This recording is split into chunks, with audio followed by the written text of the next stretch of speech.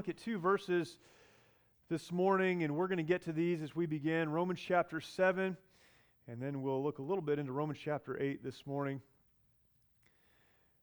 This week was a turning point for our family, and maybe many families here. This was the week that junior camp took place. Junior camp. And every time you have a child go to junior camp for the first time, it's a reminder that your spouse is getting older. I may be getting older as well, but she is certainly getting older. Our kids are getting older. Everyone's getting older, and our kids are going off to junior camp, and the kids came back so excited. I'm just glad they came back. You always kind of wonder. You know they're going to, but you always kind of wonder if they're going to make it back, right? Junior camp is an interesting thing. I remember going to camp as a child and just the great memories that I have of camp and all of the things I learned, and it's very exciting, but it's also kind of strange. Not teen camp, but junior camp. My children, my small children, I've got 4, but the small ones are not allowed to go out in front of our house unless there's an adult or an older sibling present. We're that worried about them in our neighborhood. But we'll send 8 to 12-year-old kids 3 hours into the desert with no expectation of hearing them for another week, and that's okay, right? They're being watched by counselors who are like 19 years old, so it's all good. We're just happy they make it home. They learn a lot of things at camp, but it's hard to prepare a child for camp. And if you've ever gone through that, you know what I'm talking about. You get all of their clothes packed, and you give them the money they need, and you try to help them understand the things that they're going to need to understand. And it's just hard, particularly when they're going for the first time. And my daughter Molly was going for the first time. She was so excited, and I didn't know what to do. So I did what I normally do when I'm trying to help my kids. I preached a little sermon to them, which they always appreciate, and they're always very, very thankful for. And so I started to talk to her about purpose and identity and who she belongs to and what her last name is and what that represents, and tried to help her understand when she gets to camp, she needs to, every new decision that she makes, she needs to filter this through who she is and make us proud and make her last name proud. And she just looked at me like I was crazy. And so my wife jumped in and said, "Don't do anything stupid." She's like, "Oh, okay, see that I understand. Don't do anything stupid." It's hard to get kids prepared because they're going to make a lot of new decisions, things they've never been faced with before, they're now going to be faced with, and you want to help them navigate that, but it's hard because you can't deal with every situation, right? So what you do is you try to give them a filter through which they can run these decisions. For me, that filter for my daughter was her identity. You see, if she can remember who she is, then she'll have a better chance of making good decisions. But that's true not just at junior camp. It's true not just for children going out the door or experiencing new things. Identity, understanding your identity, understanding who you are, perhaps has more impact on your life, the way that you live, than any other single thing. The question this morning is, who am I? Who are you? If you had to answer the question, who am I? What is my identity? What is the thing through which I filter the decisions that I make? What would your answer be? Your identity should clarify new decisions. It should bring order to the chaos that's around us all of the time. Because identity is the stake in the ground against which all decisions should be measured. Identity is the stake in the ground against which all decisions should be measured. When you don't have the appropriate identity, when we don't know who we are, I wrote some things down. I want to read them. When we don't know who we are, some things happen. First of all, we begin to identify with things that can change. When we don't have the right identity, we begin to identify with things that can change. Things like jobs, income, children. Our kids, they're there, they grow up, they leave. We identify with these things that can change, other relationships. And when we get our identity from things that can change, then when they do change, and they will, we find ourselves in a crisis moment. We've all experienced that. When we don't know who we are, when we don't understand our identity, we allow voices who should have no say in our lives to drive us to do things for which we were not created. We talk to kids about peer pressure. In my ministry life, I've had more trouble with adults dealing with peer pressure than children. Because if we don't know who we are, we allow the people around us to tell us what we should do. Because we don't have a stake to measure those decisions, we begin to compare ourselves to others and never find the peace and the joy that comes from fulfilling our created purpose. Why do we compare ourselves to others? Why do we look at what our neighbors have or what the person in the cubicle next to us has? Why do we compare ourselves to others? Well, because we don't know who we are. So we begin to look at who they are, and then we lose our joy and our focus. We lose our purpose. Ultimately, we spend our lives chasing the next best thing and discover that there is always a next best thing. If we don't understand who we are, we drift through life accomplishing very little. I like to say it this way: a lack of identity is nothing more than practical atheism. We were created by the God of the universe, and yet we move through life as though we are an evolutionary accident. Why? Because we don't know who we are. We say things like, I'm just trying to get by. I'm just trying to make it. I'm just trying to get to the next thing. Why? Because we don't have the stake in the ground against which all of our decisions can be measured. Practically speaking, even though we were created by God, we might as well have just been a happy accident trying to get from this end to the other. You see, identity is not about a vocation or a life partner or a relationship. It's not about something else that can change. It's about fundamentally understanding who we are. It's that stake in the ground against which every other decision should be measured. I want to talk about this for a few minutes this morning, and I believe that identity, or the lack of identity, is one of the biggest problems we face as people on this planet. And it's something all of us deal with. Life changes, situations change, relationships change, things change, careers change. And if we don't know who we are at a very fundamental, a very basic level, we're not going to make it. I want to talk to you for a few minutes about this matter of identity. We come to the book of Romans, and an incredible book, of course, written by the Apostle Paul, as most of you know. The Apostle Paul was a man who helps us to understand identity, I think, at a very core, or very fundamental level. The Apostle Paul, if we were to read back in the book of Acts about his early life, was not always a Christian, not always one who followed God. In fact, he was a persecutor of Christians. There is a phrase to describe him in Acts chapter 9. It says that he went about breathing out threatenings and slaughters. That's pretty harsh language, right? He hated Christians. He hated what they stood for. He was a very religious person. He was part of the Jewish hierarchy. But he hated Christ followers, and he did all that he could to persecute them.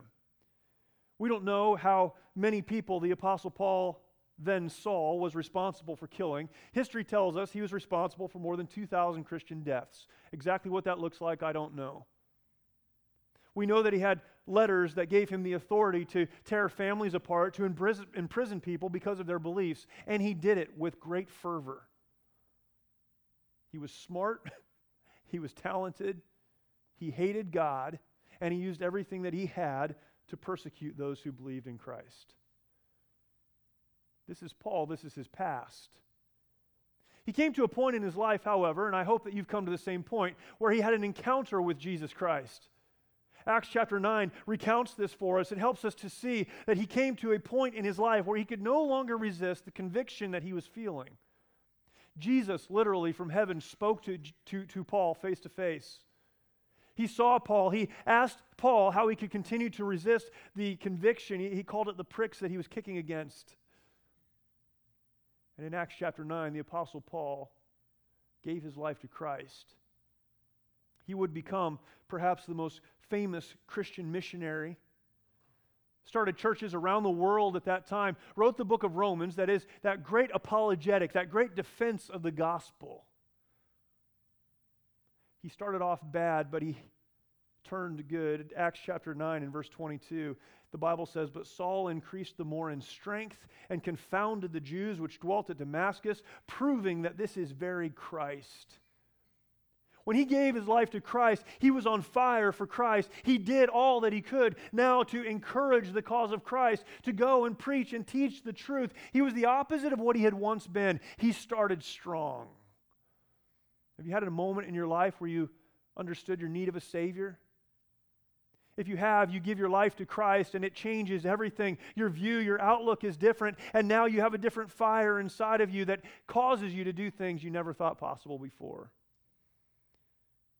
But Paul was not just a man who started right in his Christian life. He was one that could not get beyond his past. We all have a past, don't we? 1 Timothy chapter 1 and verse 15.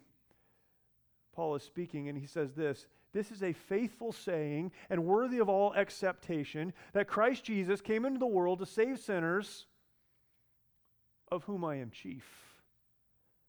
What's interesting about this is he doesn't say, "of whom I was chief." He said, right now, today, I am the chief of sinners, Galatians 1:13. "For ye have heard of my conversation in time past in the Jews' religion, how that beyond measure I persecuted the church of God and wasted it." Paul is preaching a message to the Galatians, and what does he say? There was a time in my life where I wasted the church of God, 1 Timothy 1 verse 13. "Who was before," speaking of himself, "a blasphemer, a persecutor, and injurious." Paul started in his Christian life well, but as he traveled the path pursuing God, there were times in his life where he stopped and looked back and said, "How could I have done that?" He came to a point in his life, you look here in Romans chapter 7, as he's talking about being yielded to the Holy Spirit of God. In verse 24, he says this, "O wretched man that I am, who shall deliver me from this body of death?" I picture the Apostle Paul as he's preaching a message. He's literally writing this down to be communicated to the Christians in Rome. He's defending the gospel. He's talking about the grace of God. He's going into all of the things that we believe and that we hang on to. And as he's explaining this, he stops, and in his mind, he must think back to the past, what he did over there. And he stops and declares, "O wretched man that I am, who shall deliver me from this body of death?" Have you ever been there? I mean, if we're honest with ourselves, the most devoted Christian in the room would have to say, in a moment of honesty, there are times when I look around and I look inside and I look back there and I go, "Oh, wretched man that I am." The Apostle Paul was a man who in every way was extraordinary. And yet I believe in his life, just as in our lives, there were moments when he went, "How can I continue on?" I wonder if you ever asked the question, who am I? Who am I? He looked back at what he had done, and he knew the good things, and he knew the bad things, and you know the good things, and you know the bad things, and you form an opinion about yourself. As he served as a Christian, as a missionary, planting churches and ministering to folks and writing so much of the New Testament, as he did all of these good things, he was persecuted by those who should have cared for him. He was shipwrecked, he was stoned, he was imprisoned, he would eventually lose his life. And in all of it, I wonder if he looked around and said, "Who am I? Why am I doing this?" As he came to the end of his life, I wonder if he was afraid of dying in obscurity. We think of the Apostle Paul going before the leadership in Rome, declaring the gospel and losing his life. And I think as Christians, we think about this in almost a romantic fashion. We build it up as though he's declaring. But in a real sense, Paul was in prison for a long time, probably stood before a lesser magistrate, and had his life taken with very little fanfare. I wonder if at a moment in time the Apostle Paul ever looked around and said, "Is this all worth it?" Philippians chapter 2 and verse 16, he declared to the Philippian church, "Hold forth the word of life, that I may rejoice in the day of Christ, that I have not run in vain, neither labored in vain." Here's what Paul dealt with. He dealt with his past, the good and the bad. He knew himself. He dealt with how others treated him, the good and the bad. And at some point, he had to ask the question, am I making a real difference with my life? And as he's explaining this to us, he declares simply, "O wretched man that I am." Your identity is that stake in the ground that allows you to filter all of the other decisions which you make. But if your identity isn't right, your decisions will also be wrong. We know that Paul went on, he did great things for God, and although he struggled in this area, perhaps just as all of us do, he continued to make the right decisions and do the right things. He did it because ultimately he knew who he was. Your identity is formed based on your belief in three areas, and that's what we're going to talk about this morning. You have an outline there. Your identity is formed based on your belief in three areas. The first one is this: your belief about yourself. Your identity is formed, first of all, based on your belief about yourself. The Apostle Paul, again, said, "O wretched man that I am." He looked at himself as wretched. "Who shall deliver me from the body of this death?" Others may say it on the other end of the spectrum, "O awesome man that I am." It's really hard to deal with all this. I get confused sometimes. I go back and forth on those two. Sometimes I'm like, I'm a dirtbag. Other times, I'm awesome. We all go through that, right? There are moments in time where we're like, I'm a dirtbag. This morning, I was getting ready to come to church, and I get up early before days like this, and I spilled grape juice on our carpet in our bedroom. My wife was sleeping. Right about now, she's figured out that I've done that. Then on the way here in the car, I dumped coffee in my lap. This wasn't one of those days where I went, "Oh, awesome man that I am." But yesterday, when I was thinking about this morning, I was definitely in the "oh, awesome man that I am." We go back and forth, right? Why? Because we know ourselves. We know our thoughts. We know our past, even the things no one else knows about. And so based on our past and based on those thoughts and based on how we feel at this moment, we can come to some conclusion about ourselves. How we feel about ourselves is informed by a couple of things. Number one, our past. The good and the bad of our past helps to inform how we feel about ourselves. What is your past? Have you done good things or have you done bad things? Has it been a little bit of both? You'll look at yourself in that light. But second, your innermost thoughts.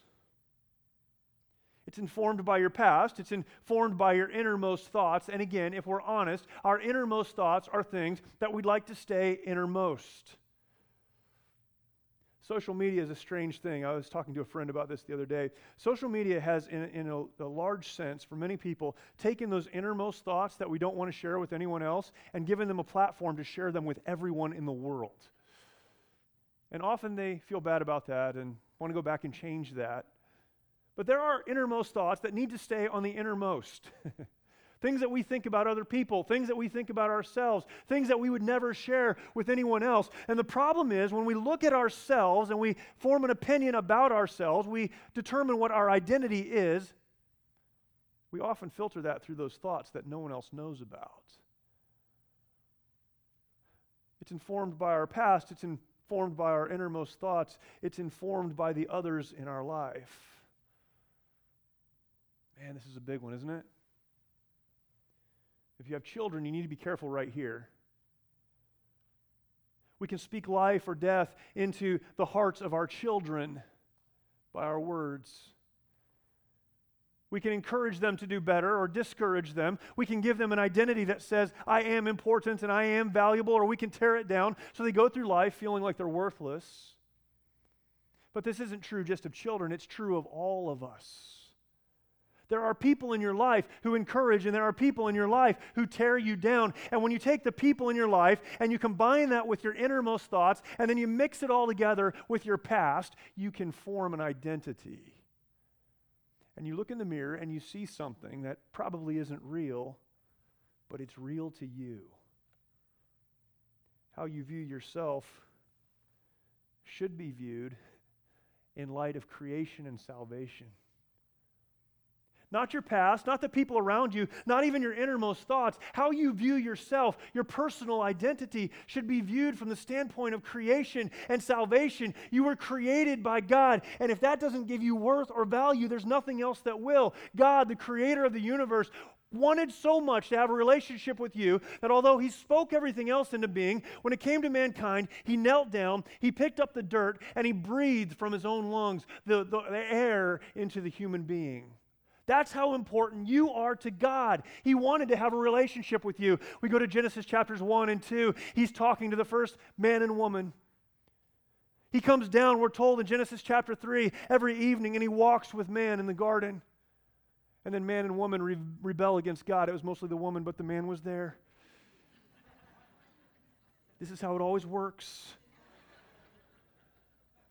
There's a rebellion that takes place. The relationship with God is broken, but God isn't done. God wants so badly to have a relationship with us that he did what only he could do. He sent his only begotten Son, Jesus, from heaven to earth to die on your place and my place on the cross. To forgive our sins. Why? So that he could have a relationship with us. That's how valuable you are. And you can find your identity in your past, and you can find your identity in those innermost thoughts you don't want to share with anyone else. You can find your identity in the words of others, or you can find your identity in Christ, who gave himself for you. You didn't create yourself, and you didn't save yourself, but we were created and saved. Your identity is formed, first of all, by your belief about you. But secondly, this morning, it's formed by your belief about God. This order, you and God, was something I went back and forth about. My first and second points changed several times. I think your belief about God will be inappropriate until you can finally settle on the fact that your belief about yourself should be in him. What do you believe about God? I mean, really, what do you believe about God? The answer to that question largely determines what you believe about yourself. Because until your view of God is right, your view of self will not be right. Do you believe he is personal or impersonal? I mean, really, not what would you say in church, but what do you actually believe? Do you believe that God wants to have a personal relationship with you, as in, he cares about what you're going through right now, or is he a God that kicked everything off and just stands back and watches it happen? Is he personal or impersonal? What do you believe about God? Does he love us, or is he indifferent? Does he love you, or is he indifferent? Does he care for you, or does he not care? Does he care for you, or does he just step back and say, I hope they do okay? What do you believe about God? Is he in control? Or is he not? Does he have a plan? Or does he not? Your belief about God will in a large part define whether or not you believe well of yourself. Your identity is formed when you see God correctly. Verse 24, O wretched man that I am, who shall deliver me from the body of this death? I thank God in verse 25, through Jesus Christ our Lord. So then, with the mind I myself serve the law of God, but with the flesh the law of sin. Look at verse number 1 of chapter 8. There is therefore now no condemnation to them who are in Christ Jesus, who walk not after the flesh, but after the Spirit. For the law of the Spirit of life in Christ hath made me free from the law of sin and death. Paul said, I am a wretched man. I am broken. I have a past that was persecuting Christians. I've done some good things. I've done some bad things. I know who I am on the inside, though, and it's not good. Who will deliver me from this body of death? Jesus. Because it's not about me. It's all about him. What do you believe about yourself? What do you then believe about God? 2 Corinthians 5 and verse 17, the Apostle Paul, the same author here, put it this way, therefore, if any man be in Christ, he is a new creature. Old things, they're passed away. Behold, all things are become new. What was back there, the thoughts that I have in here, the people that are surrounding me, those things are old things. And in Christ, all things have become new. I can view myself right when I view God right. A pastor friend of mine said it this way. I love this quote. He said, a lot of people live their entire lives trying to find out who they are without finding who Jesus is first. If you find out who Jesus is, He will let you know who you are. What do you believe about God? Your belief about God is informed by the Bible, His Word. If you're not reading it, you're going to draw the wrong conclusion. It's informed by the Bible. It's informed by the lives of others. As we see His working in the lives of others, we come to so many passages in Scripture where we see God do amazing work in the life of others, and we can't help but conclude that He is personal, that He does care, that He loves us. He demonstrated that through His Son, Jesus Christ, that He has a plan, that He's in control, that He is God and I am not, as we look at the lives of others. We know He's God. We form an opinion about Him because of His working in our own lives. Life is hard. It's hard. But when we understand that it's not about us, it's about Him, we can step back and see the many, many, many times that He worked for His purposes in our lives. What do you believe about yourself? What do you believe about God? Number 3. Your identity is formed based on your belief about your purpose. Your belief about your purpose. We could spend a long time here. Purpose is not a job. It's not a relationship. It's not something else temporal. Those are things that we do. But we often say, my purpose is to do this. Purpose is the reason that we do the things we do. It's not the things we do, it's the reason we do the things that we do. It's our purpose. It's the thing that clarifies our decisions and allows us to dream in the arena of our gifts. Our purpose allows us to leverage the gifts that God has given to us for His purpose. It sets the parameters on our gifts and talents so that they can be used in concert with our purpose and not against it. It's not about me. My purpose is found when I understand that I'm wrapped up in Him. Acts chapter 20 and verse 24, the Apostle Paul, who's written so much of what we've looked at this morning, he declared his purpose this way: none of these things move me. Neither count I my life dear unto myself, so that I might finish my course with joy and the ministry which I have received of the Lord Jesus to testify the gospel of the grace of God. Here's what Paul said: it's not about me. My purpose is to testify who Jesus is, to help others understand how they can come into a relationship with Him. And he used his gifts, and he used his talents, and he used his opportunities to leverage those things. But Paul didn't say, my purpose is to do this, or my purpose is to do that. He said, my purpose, my life goal, my life ambition is to tell others about Jesus, because it wasn't about Him. Your identity is wrapped up in your belief about self, your belief about God, and your belief about your purpose. When relationships change, if your purpose is to glorify God, that purpose does not change. I've had so many conversations with so many people, and they'll say, I lost my job, I've lost my purpose. Your purpose should not have been wrapped up in your job. My kids have left the house, I no longer have a purpose. Your purpose shouldn't have been wrapped up in your children. This situation in my life has changed. I no longer understand my purpose. When your purpose is wrapped up in declaring the goodness of God to others, your situation may change, but your purpose never changes. Your purpose informs your job, what you're willing to do, your relationships. It informs everything. Why do you do the things that you do? Well, because of the conclusion you've come to about yourself, the conclusion you've come to about God, and the conclusion that you've come to about your purpose, these things form your identity. So the question before us is, who am I? It's a question that we have to deal with again and again throughout our lives. The answer to that question will have perhaps the most profound impact on how we live. The organization that I work for, we've had about 2,000 folks come through our programs. We deal with combat trauma issues, and we deal with post-traumatic stress and those kind of things.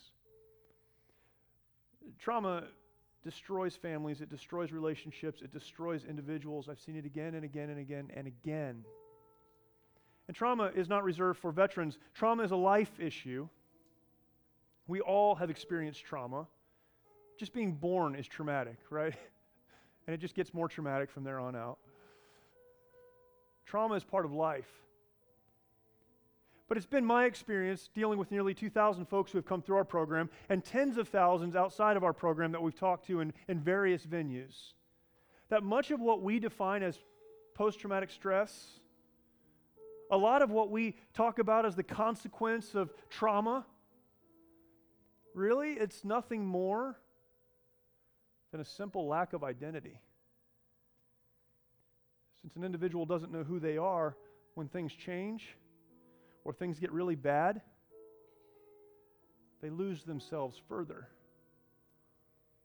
It's identity. We gain identity because of past or a lack of value or a failure to measure up in some way, and it destroys us.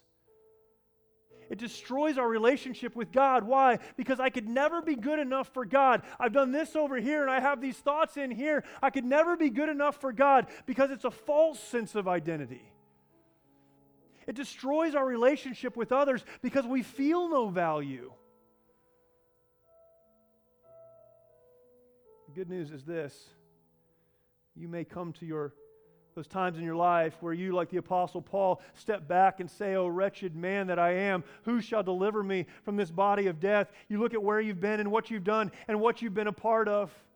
And you say, "There's no way that I can go forward. I'm a wretched man." But "O wretched man that I am" is only a dark statement if it's not followed up with "there is therefore now no condemnation to those who are in Christ Jesus." What a truth. But thanks be to God, he said in 1 Corinthians 15:57, which giveth us the victory through our Lord Jesus Christ. Are you in Christ Jesus today? Have you put your faith in him?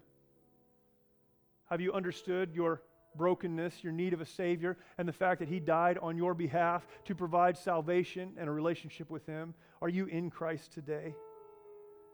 If you're in Christ today, then you are not broken, you are not valueless, you are not without purpose. Your identity is child of the living God, and there is no higher calling than that.